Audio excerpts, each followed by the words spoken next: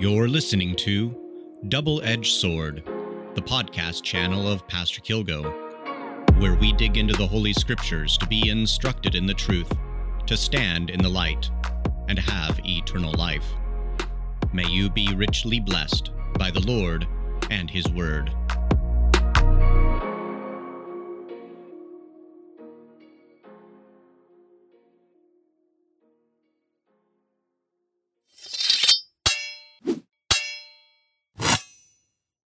Hey dear saints, and welcome back to Double-Edged Sword. It's been a while since we've been on, but we're back now after a brief respite.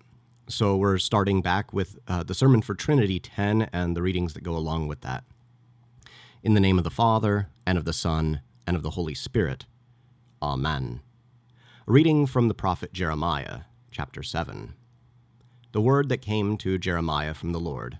Stand in the gate of the Lord's house, and proclaim there this word, and say, Hear the word of the Lord, all you men of Judah, who enter these gates to worship the Lord. Thus says the Lord of hosts, the God of Israel, Amend your ways and your deeds, and I will let you dwell in this place. Do not trust in these deceptive words. This is the temple of the Lord, the temple of the Lord, the temple of the Lord. For if you truly amend your ways and your deeds, if you truly execute justice with one another, if you do not oppress the sojourner, the fatherless, the widow, or shed innocent blood in this place, and if you do not go after other gods to your own harm, then I will let you dwell in this place, in the land that I gave of old to your fathers forever. Behold, you trust in deceptive words to no avail. Will you steal, murder, commit adultery, swear falsely, make offerings to Baal, and go after other gods that you have not known, and then come and stand before me in this house, which is called by my name, and say, We are delivered, only to go on doing all these abominations? Has this house, which is called by name, become a den of robbers in your eyes? Behold, I myself have seen it, declares the Lord. This is the word of the Lord. Thanks be to God. A reading from Romans, chapters 9 and 10. What shall we say then? The Gentiles who did not pursue righteousness have attained it, that is, a righteousness that is by faith. But that Israel, who pursued a law that would lead to righteousness, did not succeed in reaching that law. Why? Because they did not pursue it by faith, but as if it were based on works. They have stumbled over the stumbling stone. As it is written, Behold, I am laying in Zion a stone of stumbling and a rock of offense, and whoever believes in him will not be put to shame. Brothers, my heart's desire and prayer to God for them is that they may be saved. For I bear them witness that they have a zeal for God, but not according to knowledge. For being ignorant of the righteousness of God and seeking to establish their own, they did not submit to God's righteousness. For Christ is the end of the law for righteousness to everyone who believes. This is the word of the Lord. Thanks be to God. The Holy Gospel according to St. Luke, the 19th chapter. And when Jesus drew near and saw the city, he wept over it, saying, Would that you, even you, had known on this day the things that make for peace. But now they are hidden from your eyes. For the days will come upon you when your enemies will set up a barricade around you and surround you and hem you in on every side, and tear you down to the ground, you and your children within you. And they will not leave one stone upon another in you, because you did not know the time of your visitation. And he entered the temple and began to drive out those who sold, saying to them, It is written, My house shall be a house of prayer, but you have made it a den of robbers. And he was teaching daily in the temple. The chief priests and the scribes and the principal men of the people were seeking to destroy him, but they did not find anything they could do, for all the people were hanging on his words. This is the gospel of our Lord. Let us pray. O God, you declare your almighty power above all in showing mercy and pity. Mercifully grant us such a measure of your grace that we may obtain your gracious promises and be made partakers of your heavenly treasures. Through Jesus Christ, your Son, our Lord, who lives and reigns with you in the Holy Spirit, one God, now and forever. Amen. In the name of Jesus, Amen. Dear saints, we find ourselves in Holy Week again. It's mere moments after the crowd has seen the Lord coming into Jerusalem riding on a donkey, and they cry out, "Blessed is the King who comes in the name of the Lord, peace in heaven and glory in the highest." And as our Lord comes into the city, he weeps and gives a haunting prophecy. "Would that you, even you, had known on this day the things that make for peace, but now they are hidden from your eyes. For the days will come upon you when your enemies will set up a barricade around you and surround you and hem you in on every side and tear you down to the ground, you and your children with you. And they will not leave one stone upon another in you, because you did not know the time of your visitation." Our Lord's prophecy here tells of a particular future event, namely the destruction of Jerusalem and the horrors that would ensue at the hands of the Romans on 10 August 70 AD. With these words, then, our Lord Jesus is both warning the people of Israel, as well as showing himself to be the Messiah promised from of old. Christ very clearly stands in the line of the Old Testament prophets as their fulfillment, and here we see him doing the very same thing. He's warning the people of a coming physical destruction, to warn of the greater spiritual and eternal destruction which will come upon them unless they repent. And so we have the prophet Isaiah going naked and barefoot as he prophesies that the king of Assyria would lead Egypt away captive. The prophet Jeremiah hung a chain upon his neck as he prophesied that the king of Babylon would bring all the nations under himself. And we have the prophet Ezekiel drawing the city Jerusalem on a brick and then destroying it as he prophesies that the Jews would be led away captive to Babylon. And in all of these instances, including the prophecy from Christ, the warning is given for more than just the immediate hearers, many of whom refuse to hear it. The warning is given and recorded also for the instruction of all people across all time. As St. Paul reminded us last week, now these things took place as examples for us, that we might not desire evil as they did. These things happened to them as an example, but they were written down for our instruction, on whom the end of the ages has come. Therefore, let anyone who thinks he stands take heed, lest he fall. There is a pattern for us to discern in these sorts of prophecies, that the Lord is not bluffing with his promises. There will be an end. The Word of God cannot be ignored without consequences. Your lifestyle, how you live your life, matters. On the last day, we will be relieved of all false accusations and hatred of the world, as we are delivered to our Father in heaven, who has purchased us as his own at the cost of the blood of his beloved Son. And we have mixed together here both hope and warning. Dear saints, do not go the way of Jerusalem, the city of hypocrisy. It calls itself the city of peace. It cries out for peace at the coming of Jesus into the city, but it does not know the way that makes for peace, nor does it know the time of its visitation. And so the Lord weeps over Jerusalem, because he can see clearly her heart. Thus, what happens to Jerusalem physically at the hands of Rome is not only the manifestation of the Lord's wrath on their unbelief and rejection of Christ, but also a physical and visible example to the whole of creation, including us, of what will happen to the world on the last day. Therefore, we do well to not let that day take us unaware. Even though we don't know exactly when that day will come upon us, we nevertheless know that as the days grow closer, the world will grow more hostile towards the church. We learn that things in the world will get progressively worse as we move closer and closer to the end. It's not going to get better. We are not going to win over the culture and usher in a just kingdom. We indeed fight for compassion and decency in the world. We speak to our neighbors and warn them of the coming judgment. We confess the truth of the Scriptures regardless of whether the world likes them. We engage in a steadfast public witness against the depravity of moral iniquities of our culture. But in the end, we know where it's all going. We know how it all ends. The world is fading. It will not last. But we have never belonged to the world, and we never will. And as these things progress, we do well to ask ourselves a very difficult question. As we see the world continuing to spiral into more and more unbelief, as we see the church after church bow to the pressures of society on a myriad of topics, as we see Christians more and more abandon the glory of God for the idols of the world and exchange the truth of the Scriptures for the lie of the serpent, as we see all of this happening, have you mourned? And if you have mourned, what have you mourned for? Was it for the countless lost souls, All those myriads of neighbors we will not see in the resurrection and now belong to the kingdom of the devil? Or was it for the loss of prestige of the church, which it used to have, the loss in church income, the loss of lots of people in the gathering, the loss of lots of young people? Did you mourn for them or for yourself? And if we're honest, we know whom we have mourned for.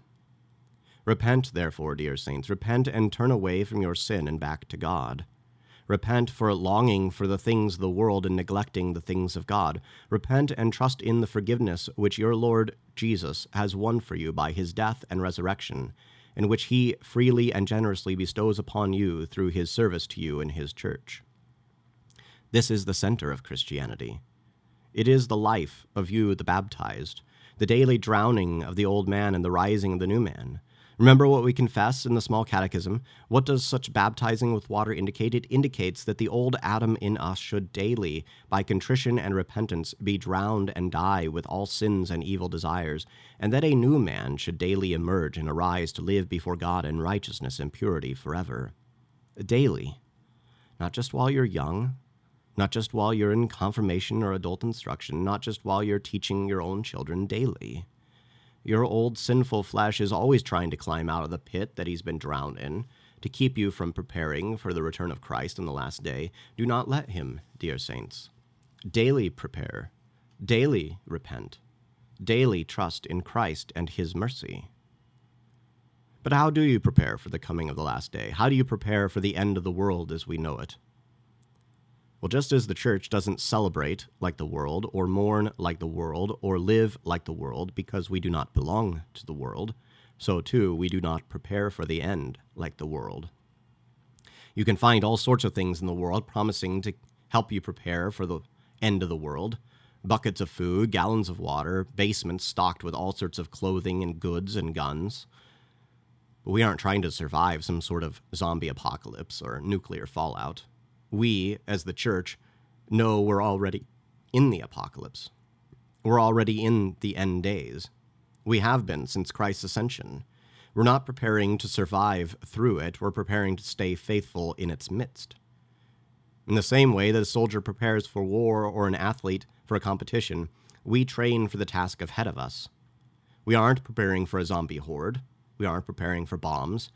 We're preparing for a world which is hostile to the truth, to Christianity, to biblical virtue. We're preparing for the assault of the devil, and we're preparing for the return of Christ. We're preparing for war and possible jailing, torture, ridicule, and the stripping of our liberties, properties, and families from us. We look back to Jerusalem and the horrors found there, and we see for the church a very possible future, and so we do well to ask if we're ready for that. And the first step is making sure that we're ready is to stand in repentance and to never move from that spot. To never think that there's a time when we don't need the Lord's mercy and kindness and forgiveness. To never think that there's a moment of our lives unstained by sin. That's where we start. Because to stand there is to turn our eyes away from ourselves and to Christ. To abide in the means of grace and to trust in God to provide what we need and see us through, regardless of the circumstance. So that in any and every circumstance we can face plenty and hunger, abundance and need through Christ who strengthens us. But right next to repentance is the other chief step of preparation, and that is training our minds. Training ourselves to be ready to confess the truth. Training ourselves to be ready to give a defense to any who ask us regarding the hope we have in Christ. Training ourselves to be ready to have our health, safety, comfort, property, freedom, and perhaps even our family taken from us because of Christ and his word. And in order to do this, in order to train your mind in this way, you need to learn things by heart. You need to plant things so firmly into your hearts and minds that you cannot forget them even if you tried. Because what has been planted into your heart and mind cannot be taken from you by force. They can take your life, your goods, your fame, your child, your wife, but they cannot take the word of God, and they cannot take the Lord's kingdom. A recent example of this was a group of Chinese Christians who were jailed on account of their faith, and though they had no Bibles, no hymnals, no resources at their disposal, they had memorized the scriptures and the liturgy and the hymns of the church, And so they would sit in jail and have church through the jail cells by memory, singing, praying, reciting scripture, reciting the creeds, preaching, and the jailers could do nothing. They couldn't take that from them. And so, as we prepare for the return of our Lord and the fight of faith that lays ahead of us, we must diligently work to commit to memory these things. At the very least, you ought to have memorized one of the settings of the divine service, the catechism, and a myriad of Bible passages, and once that's down, add hymns and more Bible. You ought to know by heart the liturgy, not because it fell out of heaven, but because it has shown itself to be an ancient and faithful means of conveying the core of the faith, and because it is the Word of God set to form in music. And so it has been handed down from generation to generation for hundreds of years. Memorize it. Meditate on it. Rejoice in it. Keep it and hold it and love it. It unites you to God, but also to the saints who have gone before you across languages and cultures. It is food and strength, not only for today in facing your neighbor and coworker and friend and fellow student, but it's also for prison. Start by trying to sing it or parts of it without looking. Hold it in your mind, and you will see that it will fill your mind with the things of God instead of the things of the world. It will deepen your understanding of the words of Scripture, and the ordering of the liturgy will start to make more sense to you. And if you hold these things in your mind and carry them about, no one can take them from you. No one can rip them away, but they will become a part of you and change you from the inside out. They will be with you at all times, whether it's a day of rejoicing or mourning, of ease or trial. And should the world decide to put you in prison, you can go to jail singing the Kyrie and reciting the Creed. And if we return to the days of old and they decide to burn you for your faith, you can sing the Gloria and the Agnus Dei and the Nunc Dimittis while they do it and die a Christian. And you need the catechism, because these are not just words for children. And it's not just for rote memory without understanding. You need more than the ideas in the catechism. You need their words in order, in context, one after another. You need this because if you have only the ideas apart from the words, they will become corrupted and confused, and they will not serve you in battle. But the ideas with the words are a mighty shield against all the temptations from the world and the devil. The words with the ideas give you a framework to understand your life, as it moves back and forth between the commandments, lived under God, to whom you pray, and who strengthens you and feeds you through the sacraments. And then you tie to that framework of the Catechism Bible passages, which teach and expound on those parts. Bible passages on the first commandment, and the second article, and the fourth petition, and baptism, and confession, and the sacrament of the altar. You need passages which teach you what it means to lead a holy Christian life, passages on what it means to confess before neighbor and friend, passages which bring comfort in the midst of suffering and trial and persecution, and especially do you need passages on the death and resurrection of Christ for you and the promise of eternal life in Him. Now, how do you do all this? It can seem like a lot, but it's simple if you take it one step at a time. Start by coming to church every week, especially when it's hard. Learn the liturgy by heart with the rest of the saints. Be intentional about learning it, and you'll be surprised to see that it comes with relative ease, but only if you're consistent. Add daily readings from the Bible to your routine. Don't skip a day. Don't say, I'll just do it tomorrow, because you won't. It doesn't have to be a lot, just some Bible every day. And after you read, pray. Pray for the saints. Pray for our world and culture. Pray for your family and city. Pray for the church and her pastors. Recite the Lord's Prayer, the Creed, and a part of the Catechism, and sing a hymn or just a stanza. A few minutes of your time, but it makes all the difference in eternity. Do this day in and day out. Don't stop. Don't let the devil convince you that it's enough, or that it's boring, or that it's unnecessary. Don't let the world convince you that other things are more important. Don't let your flesh convince you that you're too tired. You need these things over and over to train you for battle. And indeed, the battle is upon us. Then, and this is perhaps the most important piece, make your children do this with you. Train them up in the pattern of sound words, of pure doctrine, of liturgy and hymns, of a faith simple enough for them to believe and deep enough for them to never grow out of songs and music that are beyond their own 21st century American culture, and which connect them to a family they will meet in the resurrection. Give them something to hold on to, even if their houses are burned and their hands are tied. Prepare them so that even if they are taken from you in this life, you will receive them back in the eternity of the resurrection. Let them sing the Gloria at the kitchen table and the Sanctus while they battle monsters. Encourage them to play church in the basement and to preach to their dog. Recite and pray with them with the joy and vigor of a redeemed saint of God, and show them that the catechism isn't just for children, as you model a life lived in grace with repentance and forgiveness at its center. It's scary. It's frightening, I know. I have the same fears, the same temptations, and like you, I'd rather not think about it. Like you, I'm tired at the end of the day, and the morning seems too short. But it will pass. Do the work of God while it is day, for night is coming when no one can work. Don't quit fighting. Don't give up the battle. Don't stop preparing. If you fall, get up. If you lapse, start over again. Keep running the race. Keep confessing the faith. Keep fighting the good fight. It will eventually end. The golden evening brightens in the west. Soon, soon, to faithful warriors cometh rest. But in the meantime, know that those who have gone before you are cheering you on in the fight. They persevered, and so can you. So when the fight is fierce and the warfare strong, steals on our ears the distant triumph song, and hearts are brave again, and arms are strong. And all the while rejoice in this, that Jesus knows what is coming. He knows what awaits you and the path you must trod, but he knows also the prize. He is the one who makes peace between you and God. He is the one who brings you that peace in word and sacrament. He is the one who knows our every weakness and trial and temptation, and so comforts and sustains us, even here in this vale of tears. And he delights especially to give you his gifts through your work of memorizing the Bible and the ancient sacred texts. Let us not grow weary of our preparation or of our fight, dear saints, but let us run with perseverance the race set before us, eyes fixed on Jesus, who has founded and perfected our faith, knowing he will come and bring us to be with him forever. And so we pray, come, Lord Jesus, quickly. In Jesus' name, amen.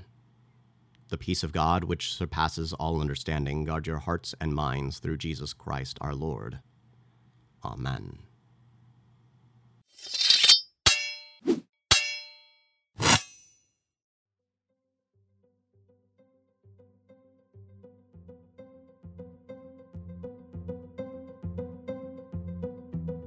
Thanks for listening to Double-Edged Sword. If you appreciate the channel, please consider supporting it by going over to my Patreon page, which you can find linked in the description. You can also find other content on the YouTube channel. Thanks again for listening, and we'll catch you next time.